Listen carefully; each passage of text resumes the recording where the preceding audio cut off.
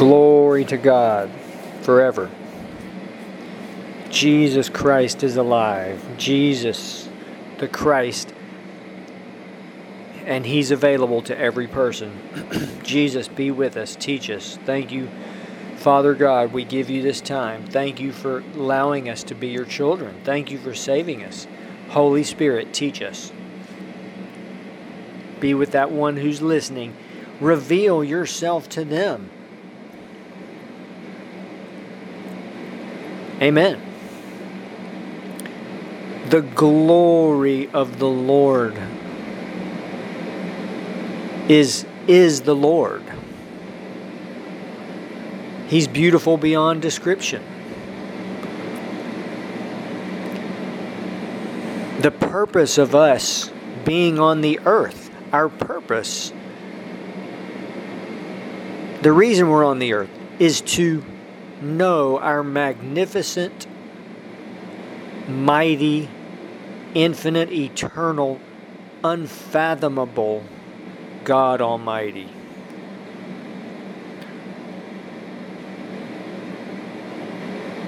And there's several keys to finding Him, and it's really common sense. Glory to God. I just want us to focus in, and I want to say this to anyone who will listen. The glory of the Lord. The Lord Himself, Jesus Christ, in the power of the Holy Spirit, is so beautiful, He can't be put into words. So merciful, patient, loving, giving. Jesus came to the earth and died for the world. The Father sent Him to die for the world, and Jesus did it of His own free will. He could have not done that. This shows God's love. This shows how much He wants to save people, and yet they say no, and it's so tragic. And we as believers miss Him, and we go do our own thing instead of going directly to Him. The glory of, and when we go directly to Him, we must seek Him. We must continue on. He's going to hide. That's a common theme in Scripture. He hides. This message, I do want to just emphasize something about God's Word. You hear so much about that. Okay? And it is so important. And let's remember, His Word, His words, His truth, and His revelation transcends. And let me say this first. We revere the holy Word of God, the Bible. Amen. We that's what we go by. It's a miracle we have it. We revere His holy Word.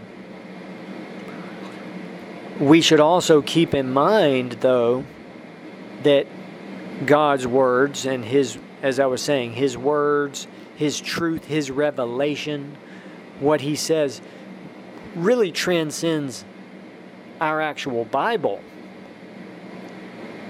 Because He even said these things, before. These things proceeded from Him even before the foundation of the world. And all throughout history. And then, from our human perspective, we must remember this Bible that we have was actually put together in about the 1500s, like the late 1400s, the 1500s. Okay? So roughly 500 years ago. Okay? So up until that time, they had the Old Testament, and it's a 2,000-year history. It's a 6,000-year history, right, of the Bible. But let's look at the big picture. Okay, the early church, the first several hundred years, they didn't have the New Testament. They went by the Old Testament. That's what. Okay. Millions of people throughout history have not had an actual Bible. Okay? Millions of people today don't have a Bible. And many of those people, they don't know how to read. Okay? They can... And get this. A great man of God said this. I didn't say this. In heaven, we won't have Bibles.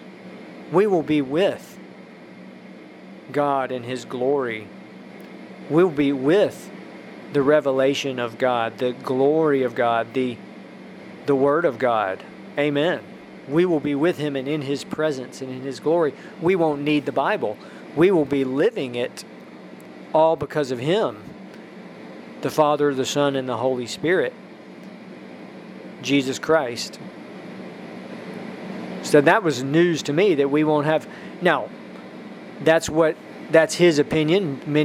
So here's you see my point. God transcends our human perspective of things.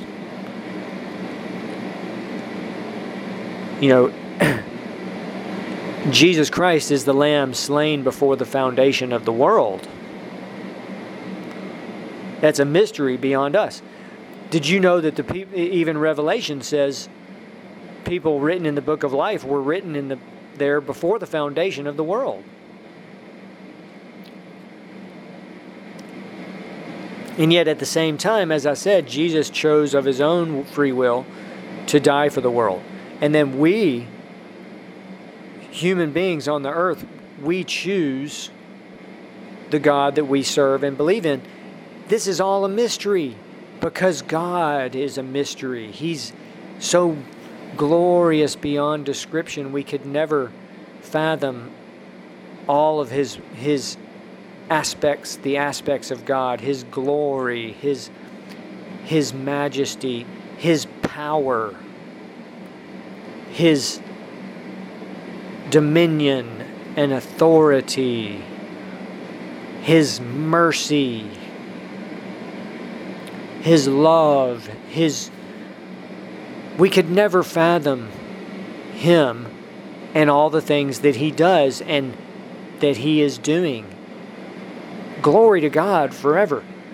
The angels who have been in heaven, we don't know how long, possibly billions, even in all eternity past, around His throne say, "Holy, holy, holy, Lord God Almighty, who was and is to come." They continually, this great man of God said, they continually see new aspects of God Almighty, and they say, "Holy, holy, holy," continually. And they didn't.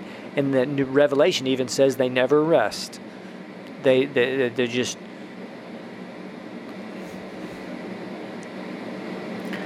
Glory to God forever. And remember, we should never look at what man is doing.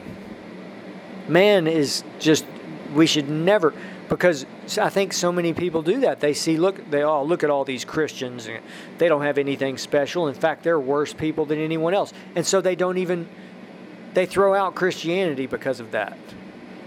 Or we as believers, same thing. Basically, and I've said this, it's so important.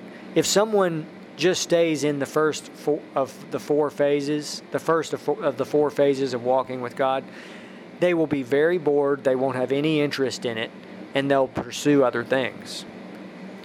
When we meet the Holy Spirit,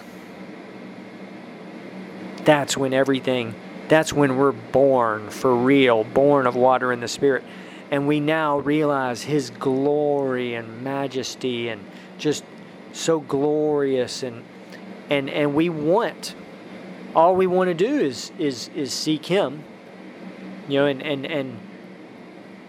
and what a privilege it is that if we can serve Him in any way, what a privilege that we can do that He's allowed us to. Everything changes. All those things in the past that caused us such pain and such heartache, we now realize, these things have brought us to Him.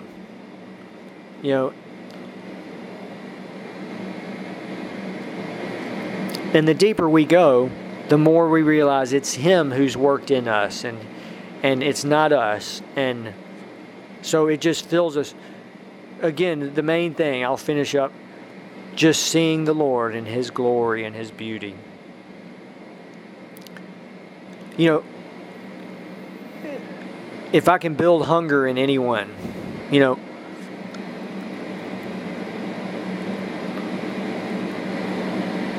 so few get even to the second phase of walking with Him, and there's 4 phases. So few, I mean, few actually even enter the first phase. That's what Jesus said. Strive to enter by the narrow gate. For wide is the gate, broad is the road that leads to destruction, and there are many who go in by it. Oh, but how narrow is the gate, and constricted is the way that leads to life, and there are few who find it. And so perhaps let's use that as a motivation to us. It's like, hey, if we, and this is really true, if someone gets into the first phase and into the second, into the third, they're in an elite group. You know, and really, again, it's God who brought them there. Yes, it's a divine mystery. It's our partnership with Him. We're now His child. We now are in our most holy faith. We're going from glory to glory. But most people don't even go. They don't go deeper. They don't pass the test. So let's use this as motivation to us to keep on getting into that elite group.